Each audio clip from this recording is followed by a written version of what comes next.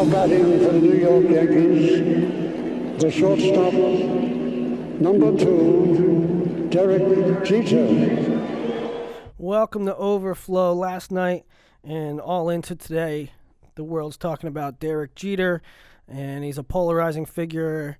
Especially his send-off has been a polarizing figure. And true to the Overflow format, we're going to take something that's going on in the world and try to find a parallel to that inside of wrestling. I'm joined by Christian Piles, my man CP. How's it going in Virginia, Christian? What's good, Willie? Everything's great here. It's a beautiful fall day. Good sports night last night with Jeter and the Redskins. Me and Christian are both Redskins fans, but Eli kind of let us up. What was good about it? Jeez, that wasn't good. That was there was a lot of stuff to do, is what I'm saying. There was all right, a lot of stuff to watch in lieu while we're waiting for the wrestling world, the regular season to come into play. But Derek Jeter, kind of a polarizing figure. Some of you guys probably see this flash or hear the opening and are like, enough of the Jeter talk. But I wanted to kind of play that into wrestling, and we'll get to that in a little bit. First segment where I messed up last time on Unreasonable Expectations. I don't think that I said anything incorrect. There wasn't a whole lot of people trying to correct me, but maybe that's a bad thing. Maybe I'm not being controversial enough. I don't know. But we'll move on to what's trending. What we released the other day was the Flow Premier League about professional wrestling and getting some of our senior level athletes, and we like to call them pros, to still have a place to wrestle and still be on the marquee and be on the big stage. And the response to that was really an excited response, better than I anticipated.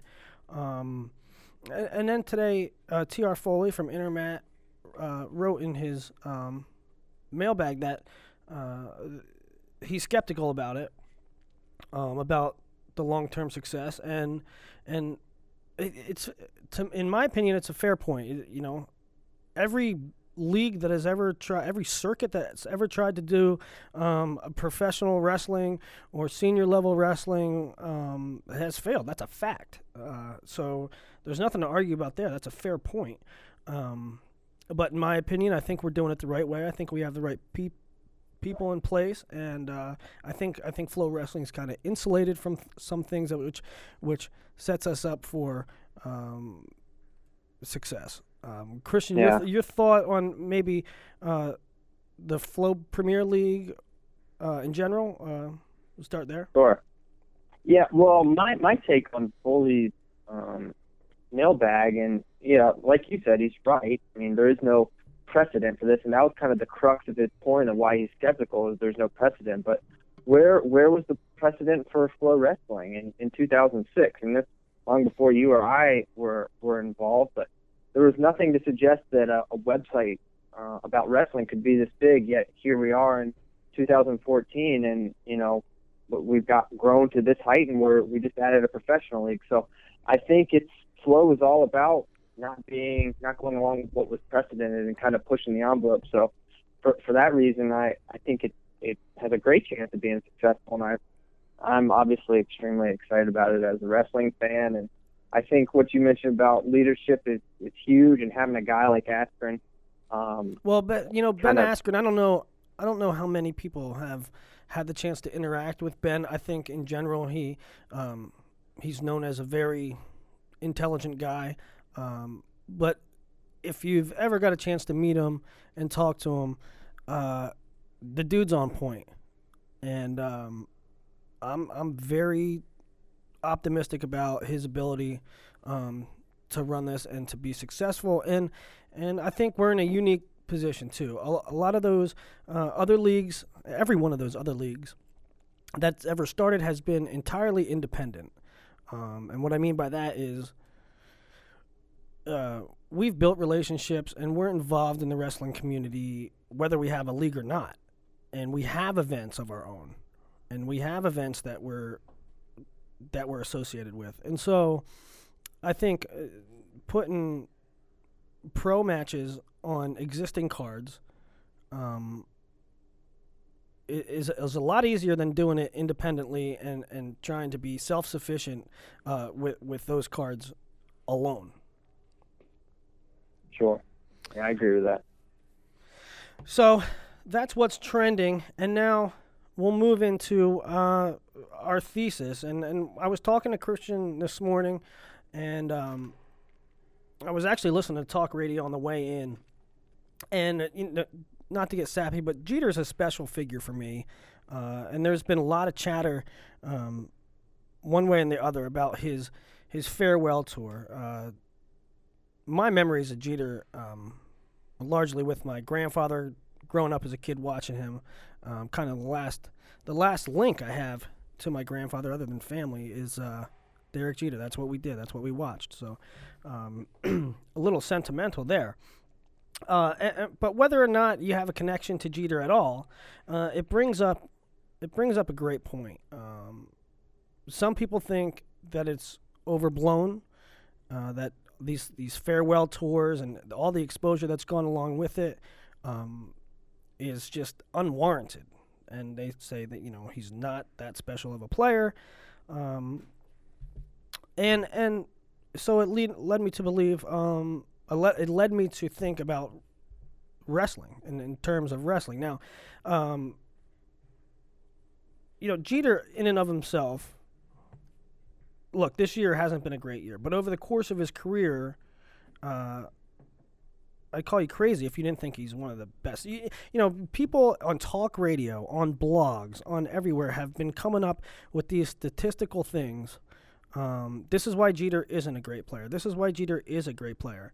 And you can say he's overrated or not, and you can say he was never the best. At any given time, there was A-Rod and Nomar and Tejada, and they were all better than him at one time. But over the course of 20 years, I think it's blatantly obvious that he's one of the best. I mean, Cal Ripken's considered one of the best, and Jeter's batting average is like 38 points higher career-wise. So give me a break. But here's the litmus test for me. If the farewell tour wasn't warranted, then why does attendance go up every place he goes this year? And not just this year, over the course of his career.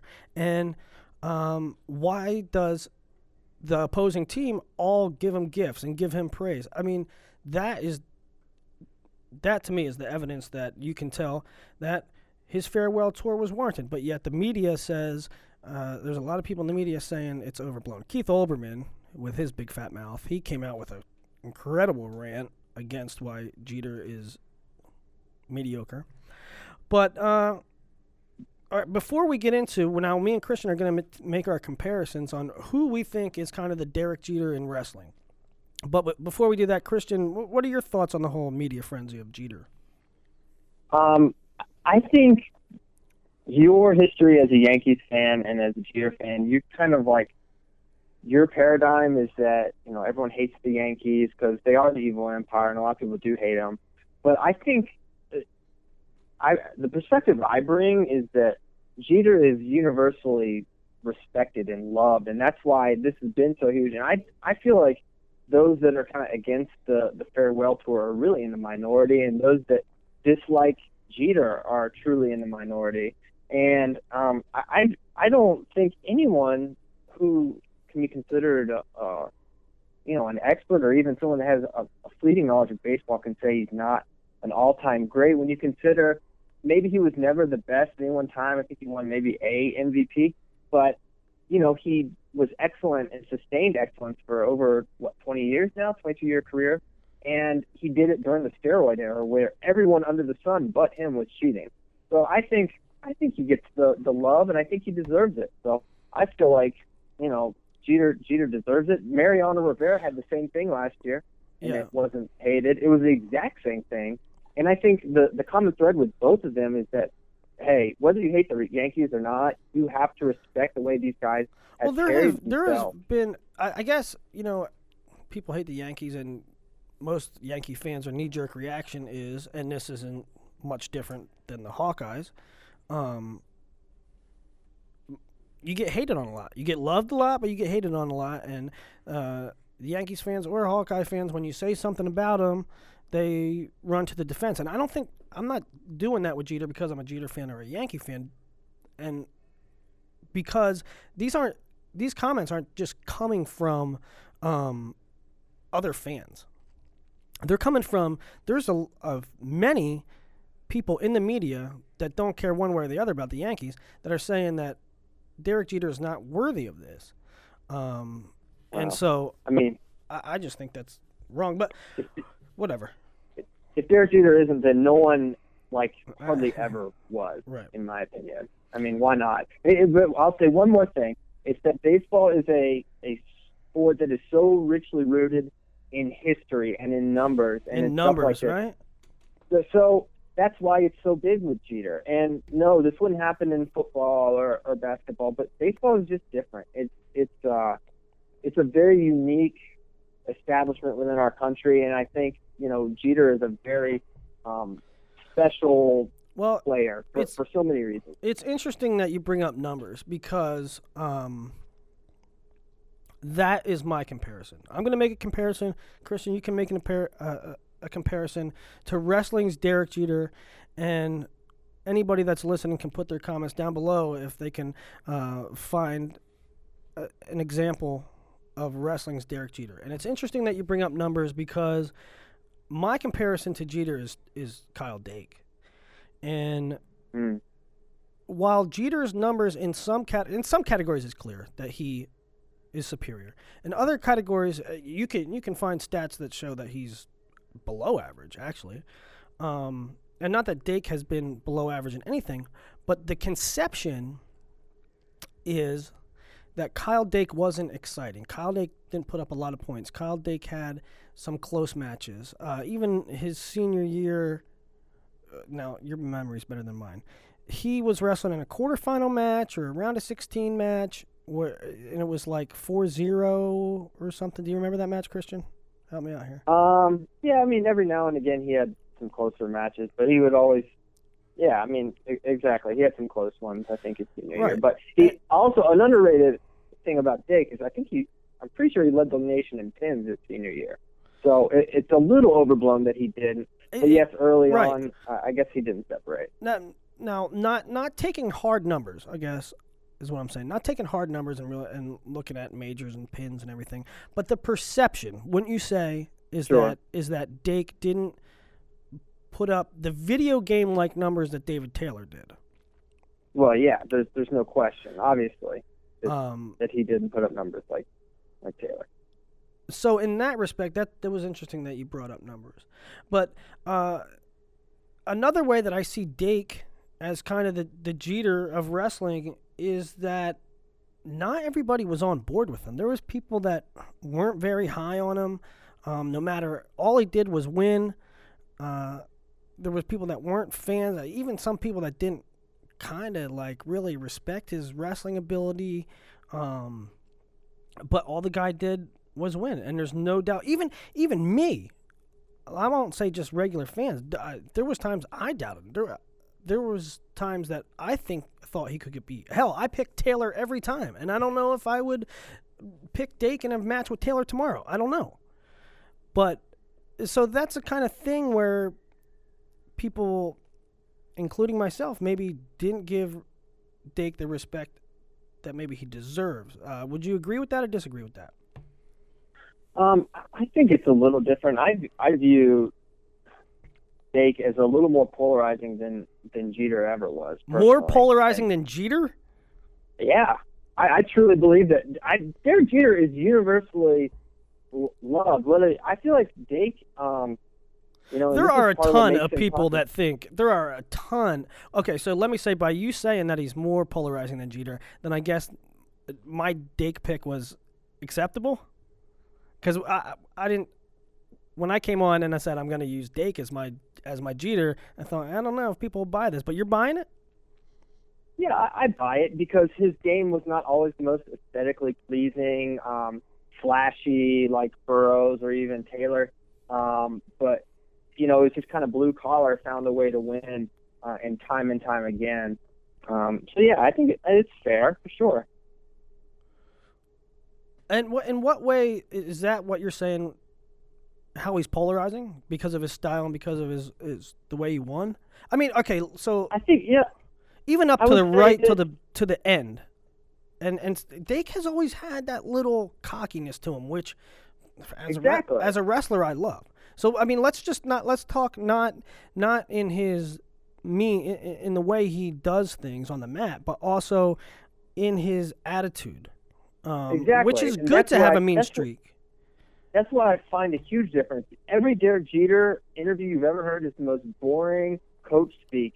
Meanwhile, Dake is, in my opinion, a very entertaining guy to listen to. He is confident, and I think that plays into what makes him so special is his self-belief. And listening to him talk, I think all his interviews are interesting. And yeah, sometimes he'll come off cocky, and maybe he'll say something he, maybe in hindsight regrets. But I think that's where he really differs from Jeter, in my opinion. Yeah, absolutely. And in some ways, that's what I'm saying.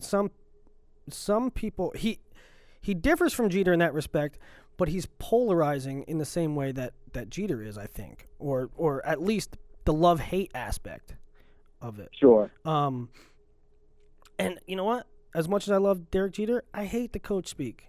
I like give me a quote from Dake, whether I love it or hate it. He's telling you what he thinks. Yes. Yeah, what you see is what you get with Kyle Dake, and I always appreciated that about him. And I don't Jeter. And you know what? In wrestling, at least, the winners do have something to say, and they do have a chip on their shoulder. Yeah. So I agree. It's a big part of what makes them great. That's my pick. So let's go to your pick, CP. Who is your example or exemplifies Derek Jeter in the wrestling world? Well, I feel like what makes Jeter so interesting is how multifaceted. He's known for so many things. He's known for his sustained excellence. He's known for being very private and able to get off the grid in the largest media market in the world.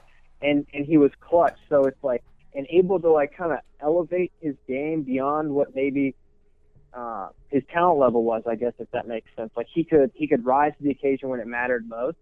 And so for the clutch facet, I think of a guy like Jake Rochelle, who won 3 titles as like the 10, the 4, and 2 seed or whatever, and always found a way to get it done, except for the 1 year, kind of able to really elevate himself beyond what probably a lot of people thought. And then I think about sustained excellence and just kind of like a blue-collar grit. And I think of J-Rob and kind of his coaching career. Now, he's not – I mean, he was a wrestler. He's not now. But I feel like he's just accumulated such a large volume of quality work. It's always a quality product. The team reflects this kind of hard-working grit, blue-collar values. And, he's reached the highest levels. That's a good pick. And like J-Rob and like Jeter, no one ever said – J-Rob, hands down the best D1 coach. Kind of like Jeter was never hands down the best baseball player, but 29 years later, J-Rob is still, I mean, you know what I mean? I mean, J-Rob's coaching accolades are up there with top 3, right? But yeah, and everybody knows. Okay, so that's a good analogy because everybody knows that J-Rob is one of the best, but they don't heap praise on him, and no. The same way that, say, who is he comparable to in terms of resume? I mean, he doesn't have as many titles as John Smith, does he? Coaching wise, no. Over that long period of time, I don't know if there's a comparison. I mean, if we're just stacking up titles, he's not there with a lot of the guys, but he's won.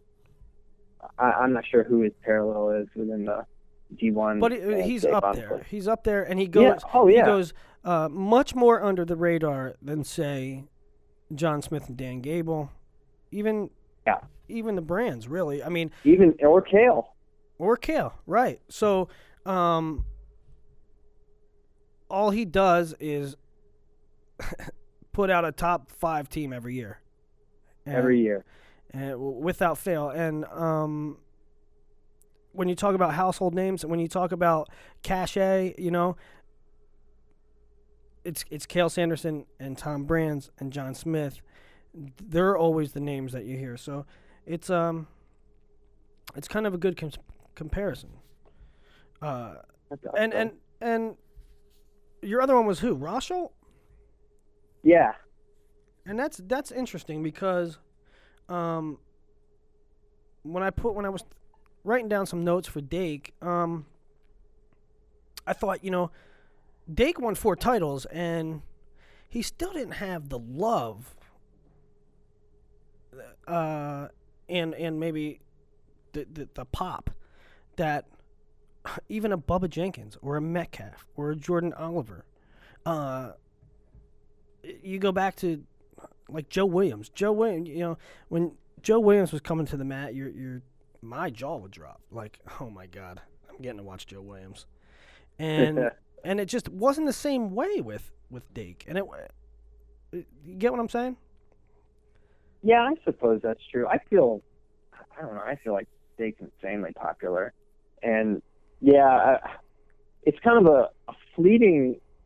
Bubba's phenomenon was kind of, I don't want to say a flash in the pan, but it was a short burst. It was more the storyline that elevated Bubba than what he did, and it wasn't really sustained. I don't know. I feel like you're maybe underselling a little bit of the Dake love potentially.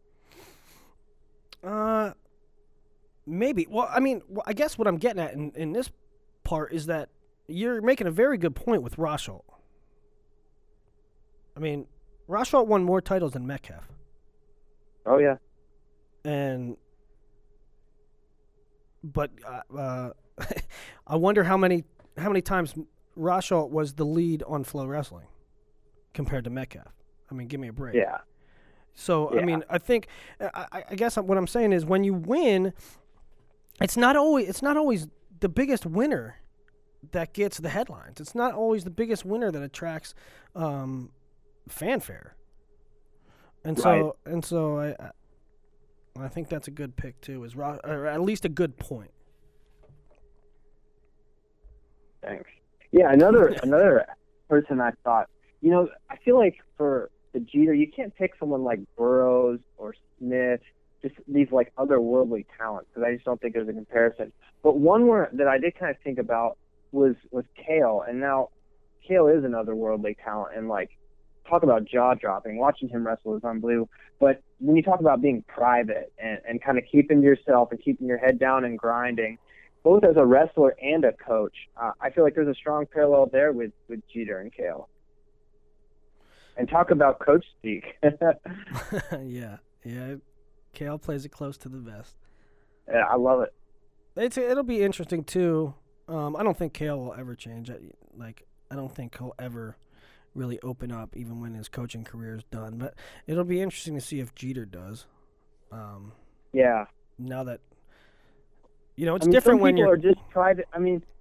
Derek Jeter is a private person and wants to keep parts of his life to himself. And Kale thinks, believes that, the way, the best thing for his team, everything he does, I think, is with the team in mind. And I think the same thing is true for Jeter. I think there's that parallel there as well. You know what I mean? Like, that's what he thinks is best. Yeah, for sure. And, well, that's Jeter, to me, always was quiet and reserved and kept things in-house for the sake of his team. And maybe he is just like Kale in that he's just a private person. I think, but that's what I'm saying. Maybe now we'll learn that he's out of the team and there's no more ramifications on that. We'll see if he's a little bit more public. He's been in movies and stuff. Yeah. He's made appearances on Saturday Night Live. There is a little bit of, I don't want to say fun in the guy, but he loosens up a little bit. Sure. But yeah, it'll be interesting to see the next couple of years how that plays out. With Jeter and how his personality maybe opens up, or maybe this is just who he is. He's gonna keep to himself. Yeah, for sure. Well, that's what we have for this week. Enjoy your Saturday, and definitely write underneath who you think what we said was stupid, what we said was smart, and who you think is comparable to Derek Jeter in the wrestling world. Thanks, guys, and thanks, Christian. Yeah, man. Thanks, Willie.